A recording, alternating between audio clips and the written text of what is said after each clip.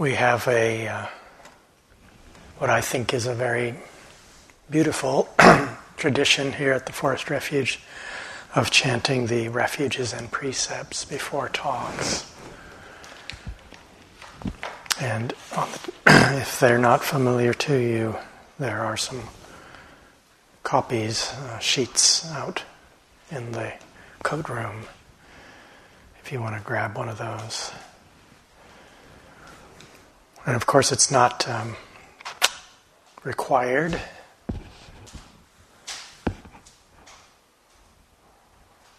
But I think it's really important to know what we're doing if we do chant them, and know what we're not chanting if we don't chant them.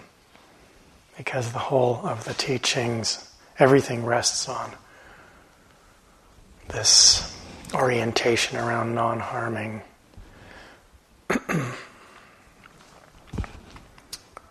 And so to really feel into it, and hopefully, in my mind, it brings some, reflecting on having a relationship with ethical conduct, orienting our life, our mind, our heart around non-harming, knowing that we can't be perfect in this, we cannot live and avoid all harm. But we look at our intention. And to me, it uplifts the heart, it brings happiness and joy, actually, to reflect on it. So I hope there's some quality of that for you. And I believe there are at least one or two people who are on the 8 precepts, is that correct? So we'll chant all 8 of them. So feeling into some connection to this one way or another, whether you chant or not.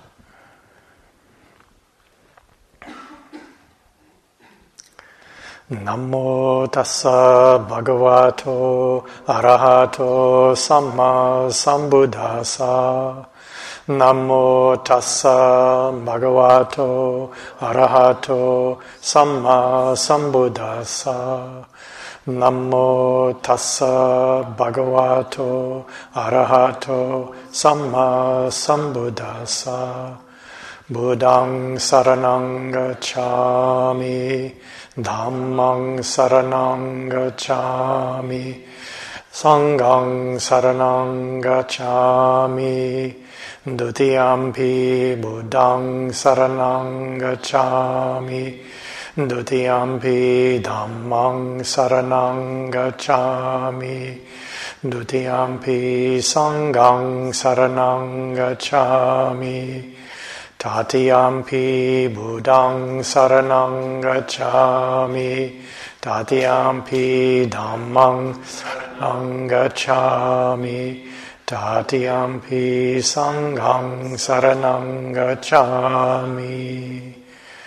Panati pata veramani sikkhapadang samadhiyami.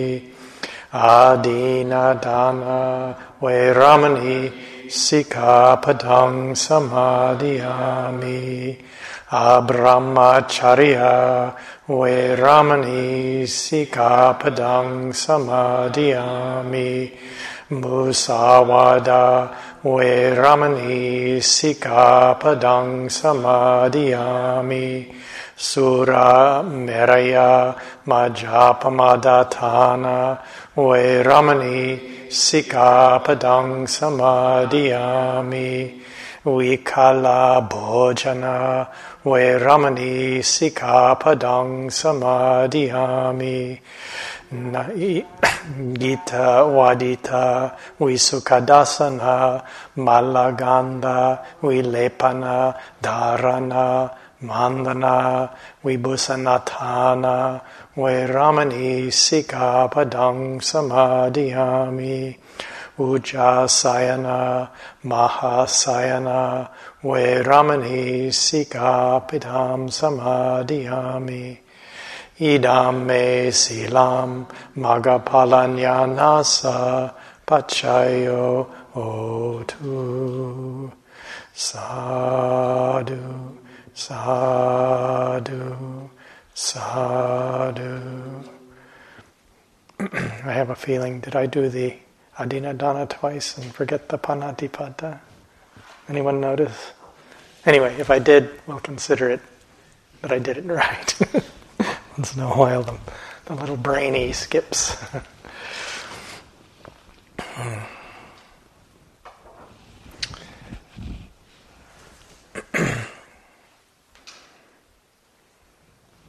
I was struck a little bit earlier. I had the thought came into my mind that there was an elegance to the Buddha's teachings, and sometimes a deep simplicity there that I find quite profound and beautiful.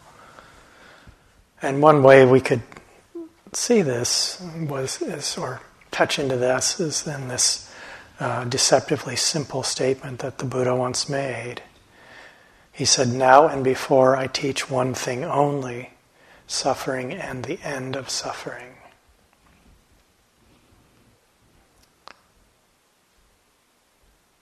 And this is a kind of shorthand for the teaching of the Four Noble Truths. You could see it that way. But it takes us to the really heart of what we're doing in meditation, in this practice as we walk this path. And really everything that the Buddha taught in all of the discourses over many years, and many volumes of those that have been collected, they're really an exploration and augmentation of this simple teaching, suffering and the end of suffering. And so, to realize the end of suffering, we have to first even notice that it's there, understand its nature. Through that exploration, start to see what its cause is, and therefore what might lead to the end of suffering. And so this means having a relationship to and an exploration of what is called dukkha in Pali. And I'm sure that the word dukkha is very familiar to everyone in this hall.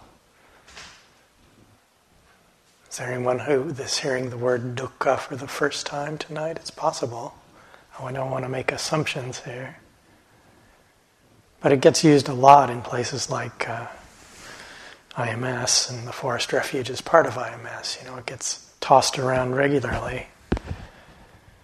And gets used so much in a way that it may be that the true depth and meaning of this word may get a little lost or glossed over sometimes, or possibly even trivialized, as though, anything painful or a drag is dukkha, and you say, oh, dukkha, because something went wrong, or whatever. It gets used a lot, and there's nothing wrong with that. There's a reality there, but it can also tend to diminish the importance and the power of the word and what it points to. And that word is most commonly translated as suffering, and that has a certain value, certain use to think of it that way, but it doesn't begin to capture the full depth and breadth of what this word actually means. It's really a crucial Pali term, and there are a number of, we find this often in translations from Pali, that we'll have a word that gets translated to one word in English that there just is no English equivalent. Maybe in other languages there is. But dukkha points to a depth and breadth of insecurity that informs our lives constantly, informs the lives of all beings constantly.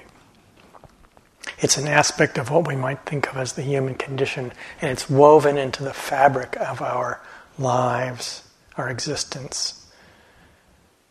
It's woven in there on all levels. And it often goes unseen, certainly out in the busy world that isn't a place like this. They're not out there talking about dukkha right now very much.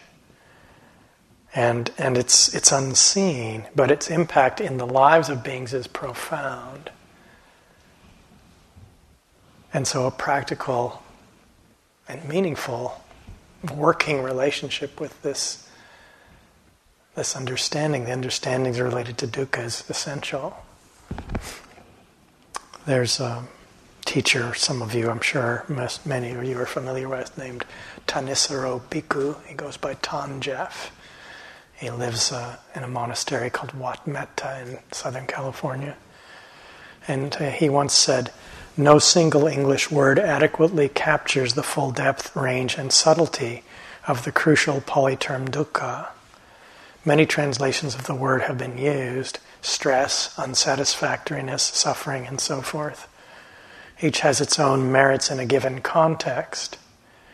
There is value in not letting oneself get too comfortable with any one particular translation of the word, since the entire thrust of Buddhist practice is the broadening and deepening of one's understanding of dukkha, until its roots are finally exposed and eradicated once and for all."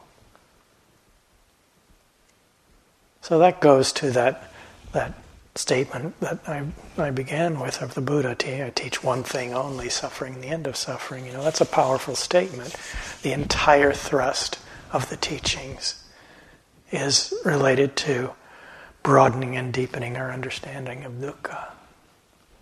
So it's worth some investigation on a regular basis, I think, probably. Because our understanding of what it points to becomes more and more subtle, and there are layers to this that are revealed as we explore it. So we can understand dukkha in different ways, and perhaps that's why so many words have been used to define it. Maybe you could say on different levels. So the most obvious way that dukkha shows up in our lives is in terms of pain and painful, unpleasant feelings associated with having a mind and a body. Bodily life, for example. And the processes of birth, aging, illness, and death have unpleasantness there. Some of the time it's woven into that. It also, on this level, dukkha is painful situations that may not involve physical discomfort, not necessarily related to unpleasant physical sensations, but difficult experiences that do come in life, and the stressful, problematic mind states, emotional states, mental states that accompany them. So dukkha on that level. So the fact that if we have in a mind and a body, sometimes it's unpleasant or painful or difficult, stressful. But a more subtle understanding of this term dukkha relates to qualities of unreliability or insecurity. Sometimes I think of it as a kind of fragility or vulnerability that is inherent, intrinsic to all conditioned experience, to our lives in the conditioned realm, whether they're pleasant or unpleasant. So dukkha on this level applies to pleasant, sublime, beautiful experiences also.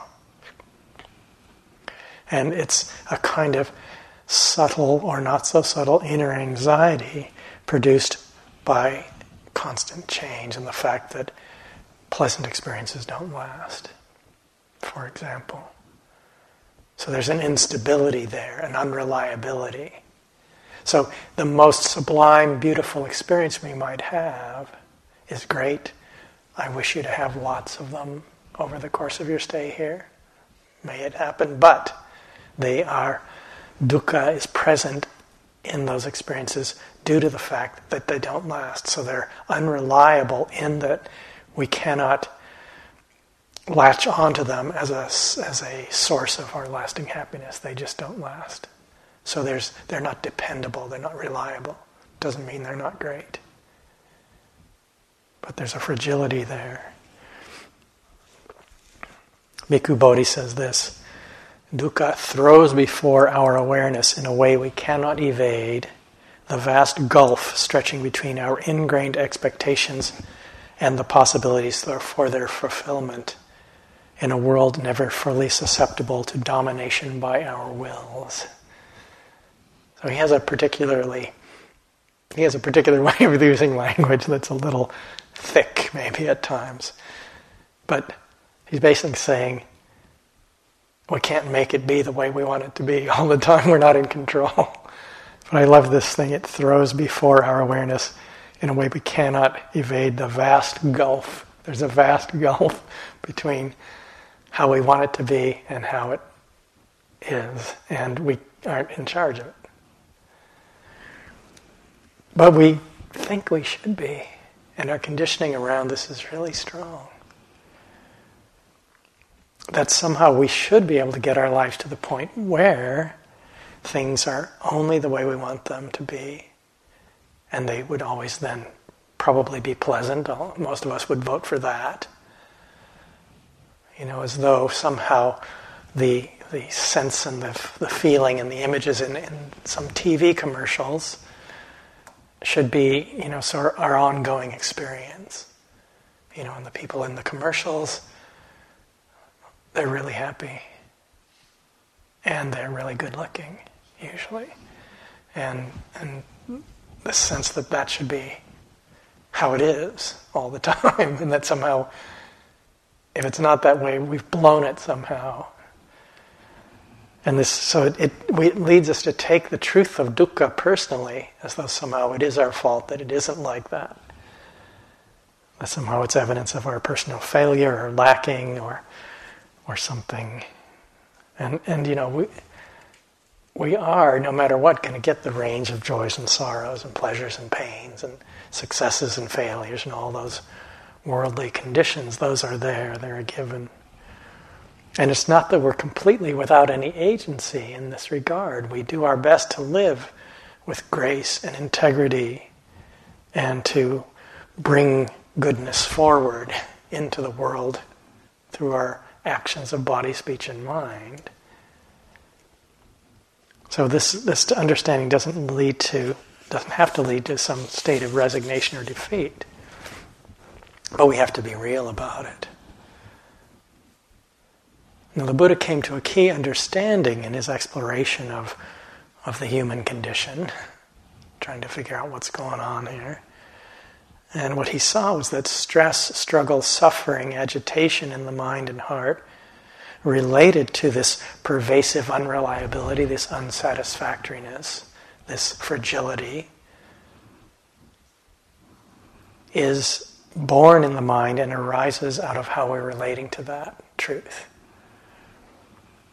This ongoing rub between the way we want things to be, wanting them to be a certain way, and the tension and stress between that and the way it is.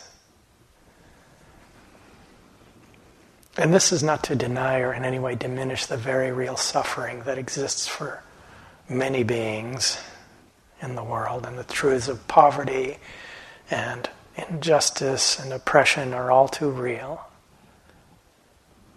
And the simple truth is that sometimes life is hard.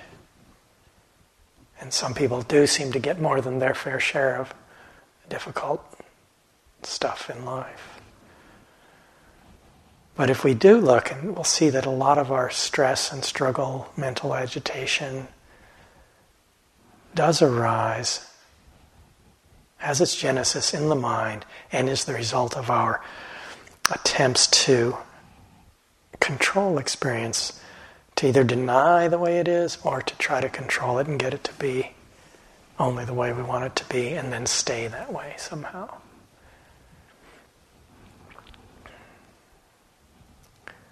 And, as I'm talking about this, it probably seems so obvious.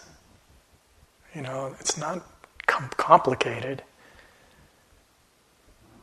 But it runs counter to the conditioning that we live within so much of the time and the way that we tend to look at things. Because we are really conditioned to look outside ourselves for both the source of our struggles and suffering and the solution to them. that conditioning is really, really strong. But this understanding that the Buddha came to, that the genesis of so much of our struggle and stress in life is born in our mind, is really good news. Because then we have a chance to try to do something about it. Because if it was entirely the result of our external conditions, then we would be very limited in what we could do to find anything remotely in the terrain of the release of suffering. Because the world is never fully susceptible to domination by our wills, as Bhikkhu Bodhi said. So if we open to this reality of this, to the truth of this unreliability, this unsatisfactoriness, to dukkha, and bring an understanding to that it's how we relate to that. That's the arena where we can find suffering or non-suffering, peace or the lack of peace.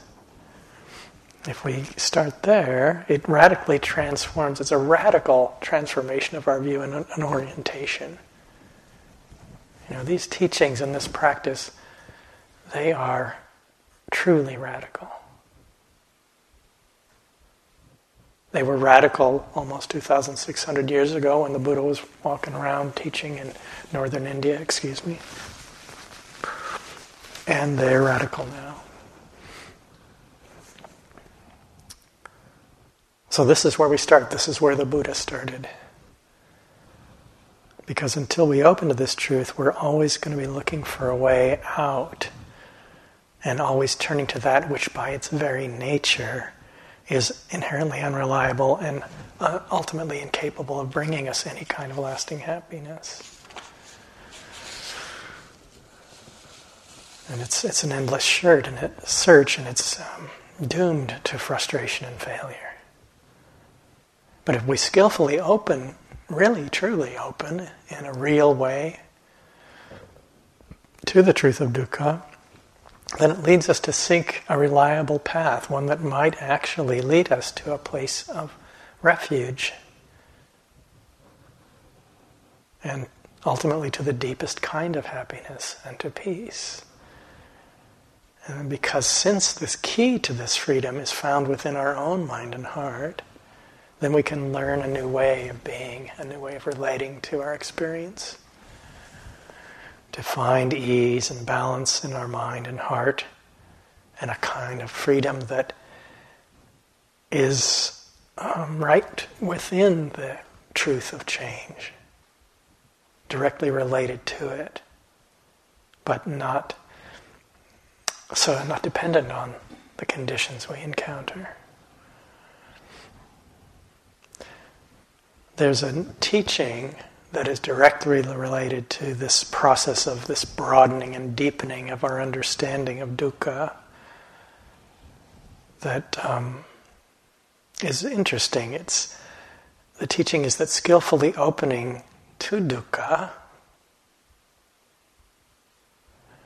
is seen as a cause for the arising of faith, confidence, trust. And in Pali, there's another one of these Pali words that maybe not one English word quite does it, saddha. We often translate it as faith, but the way faith is often used, certainly in certain contexts, is not what this points to. This is a trust or confidence that is born of one's direct experience and one's own understanding. It is not the taking on of a belief, which is the way faith is often used. Saddha. It's that which upholds or supports our confidence or faith, trust. It's been equated with a place that's safe to rest one's heart, which is kind of a lovely image. Like a safe harbor. So a kind of real refuge, you could say. And if we can find something like this, a safe place to rest our heart, it opens us to a kind of spaciousness where we're able to hold actually be with life's changes.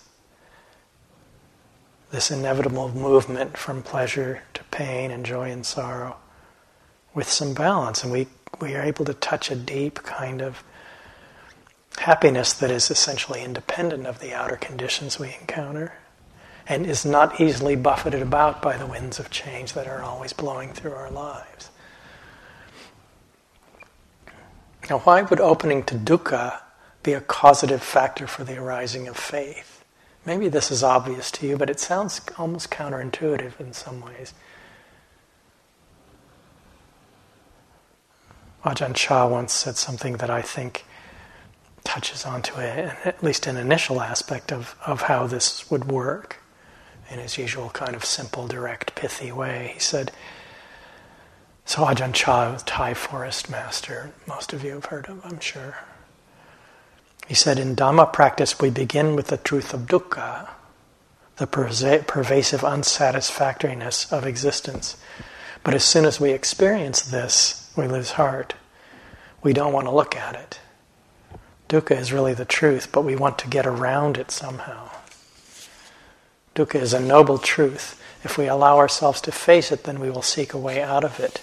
If we are trying to go somewhere and the road is blocked, we will think about how to make a pathway. So this is, again, this profound shift of focus with a different strategy in life.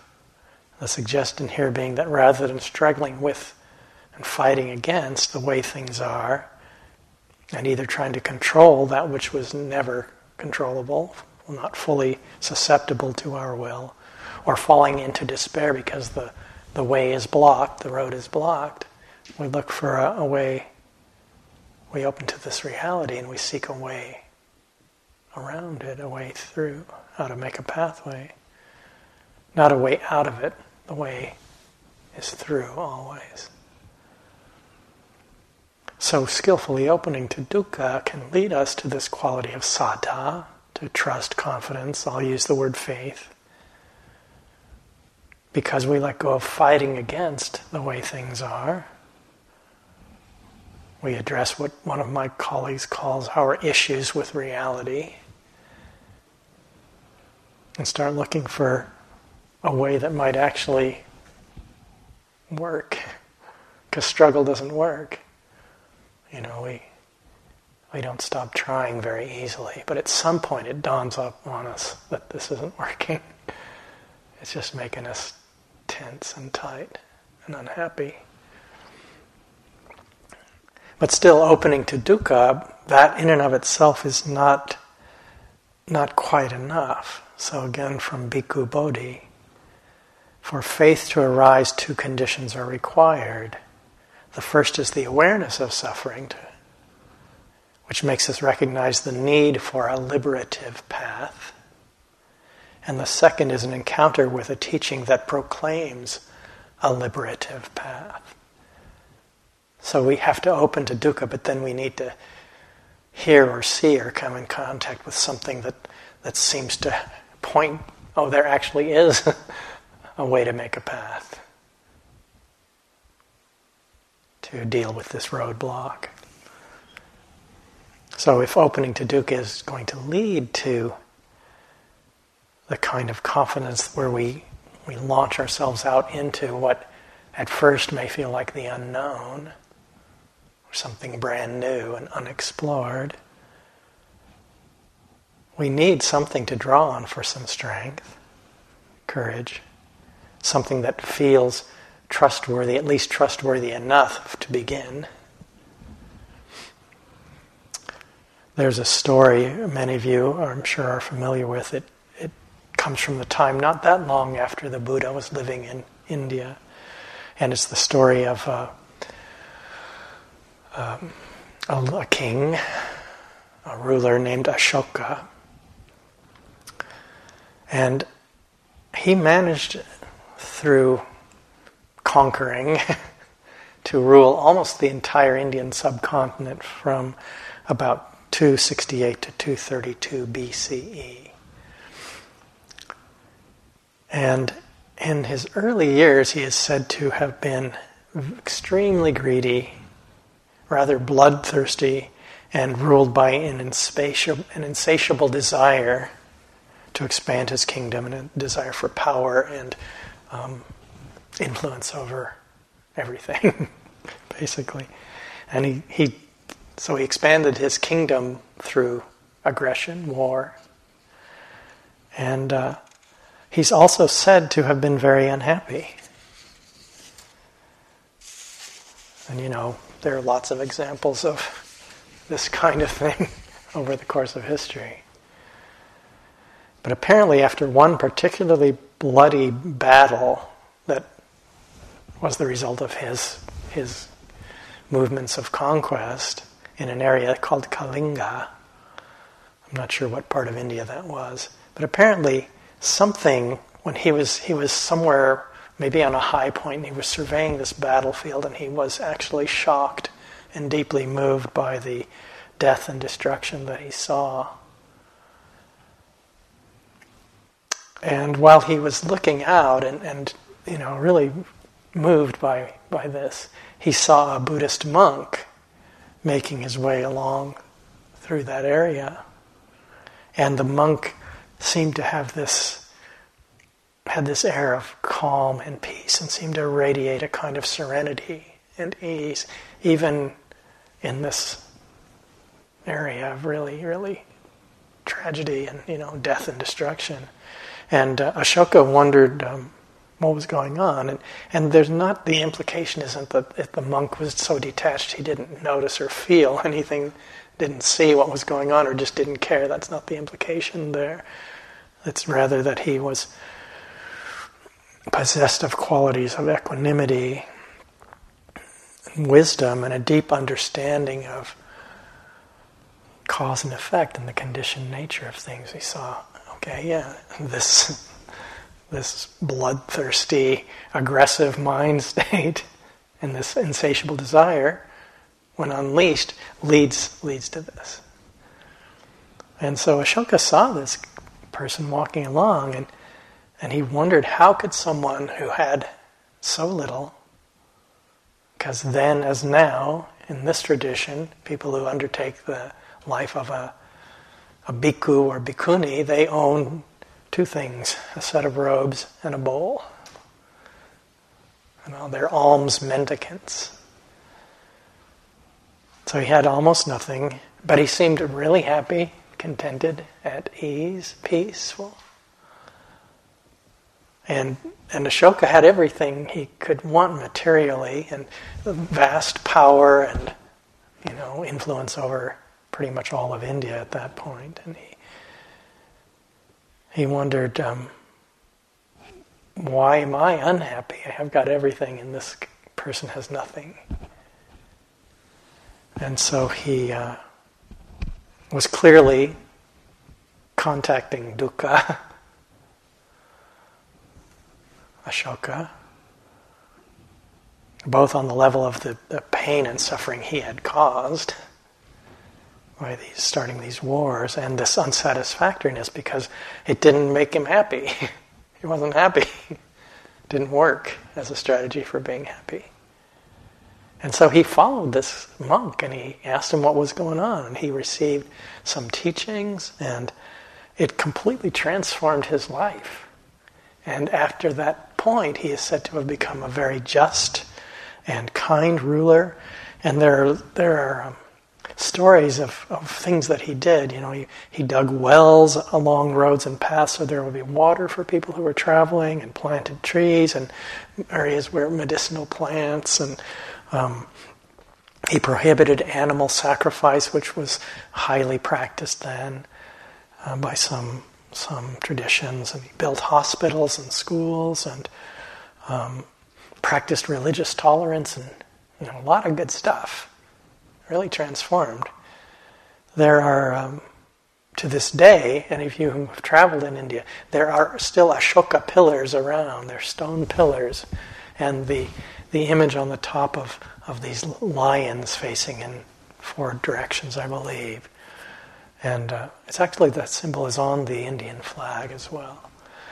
And there are still signs of when this was a real thing. this happened, and these pillars were erected. I think I'm not sure if what they were proclaiming, but it may have been, here's a good place to come and have good things. I don't know. But all this transformation all arose out of seeing this one being who radiated this sense of peace and ease and contentment and a kind of confidence. And the monk had no agenda. He was just trying to get to where he was going. He wasn't trying to convert Ashoka or persuade him or change him in any way. He was just walking along. And there was nothing special except in his very being. And this direct expression of a kind of radiant happiness and ease and contentment. And it pointed to a possibility, and Ashoka at that moment was able to actually see it. So there's an example of seeing something that points to a possibility. So opening to dukkha, but then actually seeing, there's something that might lead to the end of struggle, stress, suffering. And so this being, this monk in this case, he manifested a very different kind of happiness than Ashoka had ever even considered. It was not the fleeting happiness of transient conditions or momentary pleasures. Something that's unreliable, that can't provide any kind of real happiness. It was some other thing entirely. Some completely other thing.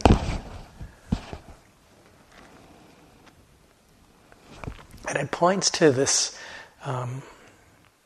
quality of peace, of wholeness. I'm using all kinds of different words that is part of the very being, of one's very being. An expression of deep understanding. And it becomes, in the case like this, as it's developed, it becomes this natural radiation into the world, like a gift. The monk gave Ashoka an incredible gift just by being there. And it had this, it's amazing what one thing and then what one mind is capable of. One mind can cause so much devastation and destruction. And it can cause so much goodness. The power of the mind is incredible, isn't it? Not to be taken for granted. But the Buddha was pointing to this kind of happiness as our potential, not reserved for a special few beings. We have a body and a mind. And he said, if it were not possible for you to do it, I wouldn't ask you to try. But it is. So I ask you to try. And so this quality of mindfulness, of awareness, I tend to use those terms interchangeably, and I'm hearing myself use awareness more lately because of conditions in the world, or I'll put them together and say mindful awareness. So if you hear me using those words, I'm pointing to the same thing. This quality of mindfulness, let's check it right now. You can ask yourself, is there awareness?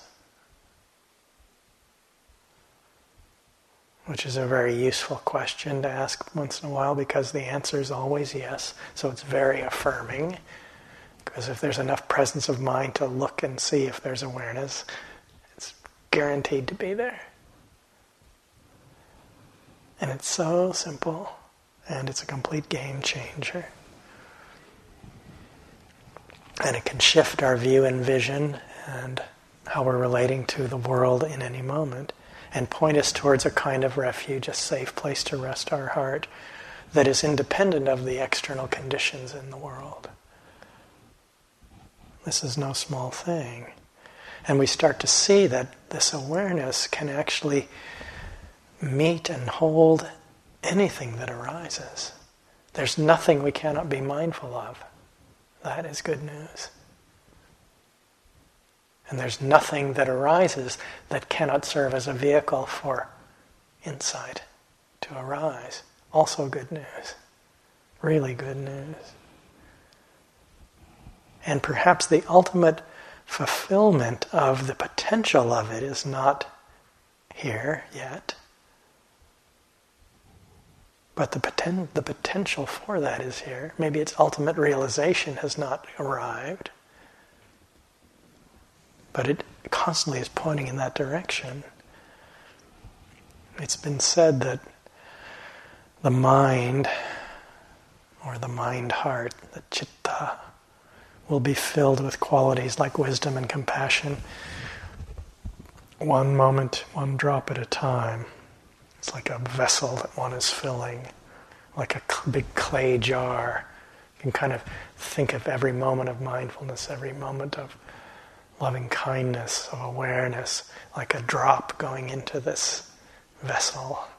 And we can't see how full it is. And it's going to look the same whether it's just a few drops collected in the bottom or it's almost full to spill over. And our job is to put in the drops. And we can do that every time we remember. I think it's a great image. It's like, oh, okay, there's another drop in my jar. And we empower ourselves to do this. And that's the arena of this quality of saddha, faith, confidence, that says, yeah, I'm going to do that. Put in that next drop. You know, we can't make something happen. We can't will the mind to open. We can't will ourselves to enlightenment or freedom. But we can put in the next drop. And in the moment of doing it, we can find this quality of joy and rest and peace and contentment right there. So we don't have to wait. It's possible in any moment to touch into some quality of that. And sometimes it shows up at times and in ways that are surprising for us. I remember being struck by this the first time I sat a long retreat. It was a 3-month retreat next door at the IMS Retreat Center, and I'd only been meditating for a short time, a few months. And I had gone to a 10-day long retreat to learn how to meditate. I went there not having never meditated at all. And my dear friend Carol Wilson happened to be one of the teachers, and she mentioned this place IMS, which I'd never heard of, and that there was a 3-month retreat. And I decided by the end of that 10-day retreat that I wanted to come here and do that. But I didn't qualify. I had to do another retreat in between for them to let me in. This is a long, long time ago now. And I remember sitting so I came and I was sitting that 3-month retreat, and I remember one time I was sitting in the dining room. Maybe I decided to have a cup of tea or something, but I remember just sitting there at one of the tables, not during a mealtime, and I just felt so contented in a way I had never felt in my life. I don't think I'd ever felt it. Maybe there were times when I was young, perhaps. But I hadn't felt in a long time, certainly, and maybe never at all. And there was no good reason. Happy for no reason. Boy, that's the best kind. No good reason. It's just like, I was so content. I remember just loving, what I loved the most was being able to live with that much care, with that much mindfulness. That was what I loved the most about being on retreat. And that was the source of the contentment, was just that right there. I didn't know what I was doing. I was just, bumbling along. Never really known what I'm doing. And so, I just remembered noticing that and thinking, wow, that's incredible. It wasn't because of the it is peaceful in these places, but where is the peace? Okay, it's quiet and we're removed from a lot of the wild, crazy stuff going on in the world when we come here, but where is the peace? The conditions are great, but the peace is inside. The peace is internal. So this radiant expression of this deep contentment and peacefulness embodied by the monk in the story of Ashoka that I told is, on one level, you could say, reflecting the culmination of the Buddha's path, but that quality of contentment is threaded throughout the practice.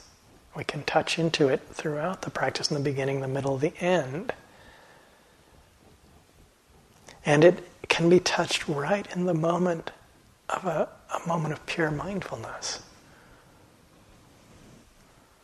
A moment of pure mindfulness is full and complete. There's nothing missing, nothing to get rid of, nowhere to go, no one to be. And this is a possibility in any moment. Maybe you can feel it right now.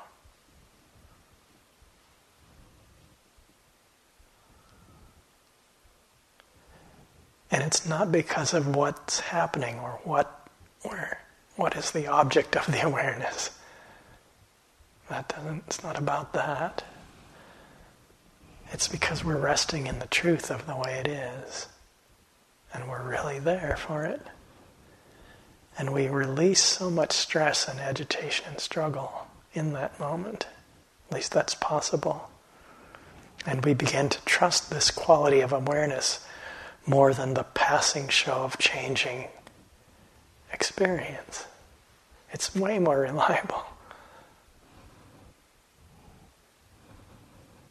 We see that awareness is not affected by what is known. The awareness of fear is not afraid. The awareness of anger is not angry.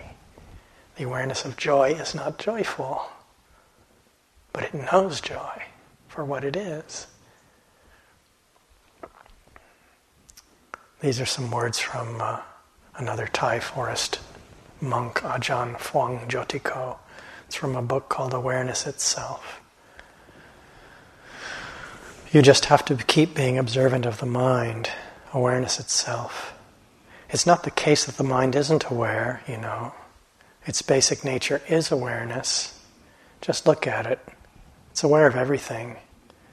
Aware, but it can't yet let go of its perceptions and the conventions it holds to be true. So you focus your investigation on in. Simply keep at it. If you're persistent like this without letting up, your doubts will gradually fade away. And eventually you'll reach your true refuge within you. The basic awareness that sees clearly through everything. This is the Buddha, Dhamma, and Sangha appearing within you as your ultimate refuge. It's sovereign in and of itself. It knows clearly and truly all around. That's the true refuge within. So he's pointing to the way that mindfulness can lead us to an even deeper place of refuge, an unshakable place of rest. And we start to touch into this possibility, and then we find this ongoing refuge in moments along the way.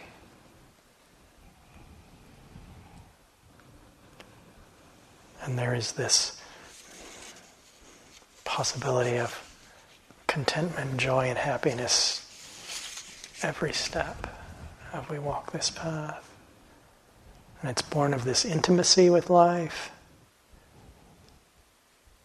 It embraces and is connected to the way things are. It takes its stand on reality. And it arises out of the angle of our view and vision and how we're relating to experience in any moment. So it's always a possibility. That is very cool.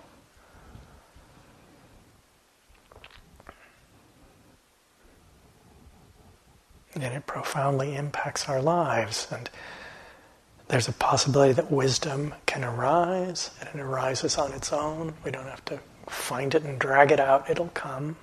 Clear seeing comes. Our actions can then arise out of wisdom and compassion. They can be full and effective, infused with tenderness, goodwill, the wish for all beings to be happy and free of suffering. And so, through this process, an exploration of opening to and exploring dukkha, and the truth of dukkha, this is how it is transformed into a noble truth. It's noble because it leads to the end of suffering. It leads us to the fulfillment of the Buddha's path, to a freedom that is a kind of independence, not disconnection, but that is not dependent on worldly conditions.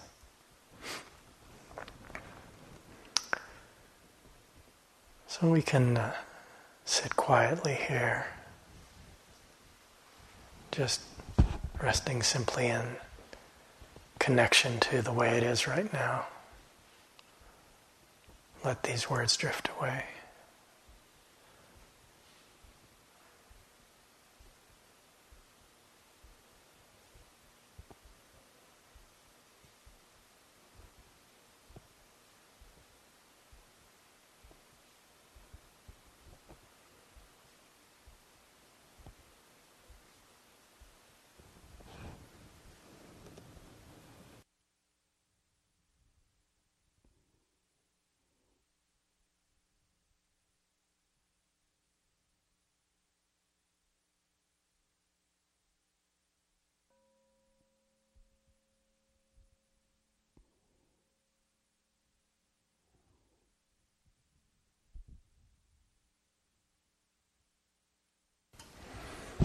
So thank you for your kind attention. And we have another tradition here which I really love, which is chanting what is called here, we tend to call it the verses, what are they called? The sharing of blessings. I think it's possibly, is it on the reverse side of the precepts chant? I learned this chant at least 30 years ago. More than that now, probably. And I learned it as the verses of sharing and aspiration. And there's a little intro to it, so I'm going to chant that, and then we can all chant it together. Hopefully some of you know it well. And forgive me if I do it at all differently. It may have evolved over the decades. Now let us chant the verses of sharing and aspiration. Through the goodness that arises from my practice, may my spiritual teachers and guides of great virtue, my mother, my father, and my relatives, the sun and the moon, and all virtuous leaders of the world, may the highest gods and evil forces, celestial beings, guardian spirits of the earth, and the Lord of death, may those who are friendly, indifferent, or hostile, may all beings receive the blessings of my life. May they soon attain the threefold bliss and realize the deathless. Through the goodness that arises from my practice, and through this act of sharing, may all desires and attachments quickly cease, and all harmful states of mind, until I realize Nibbana in every kind of birth. May I have an upright mind, with mindfulness and wisdom, austerity and vigor. May the forces of delusion not take hold, nor weaken my resolve. The Buddha is my excellent refuge. Unsurpassed is the protection of the Dhamma. The solitary Buddha is my noble guide. The Sangha is my supreme support. Through the supreme power of all these, may darkness and illusion be dispelled.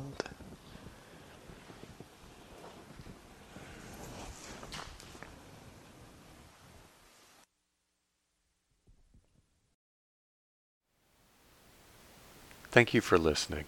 To learn how you can support the teachers and Dharma Seed, please visit dharmaseed.org/donate.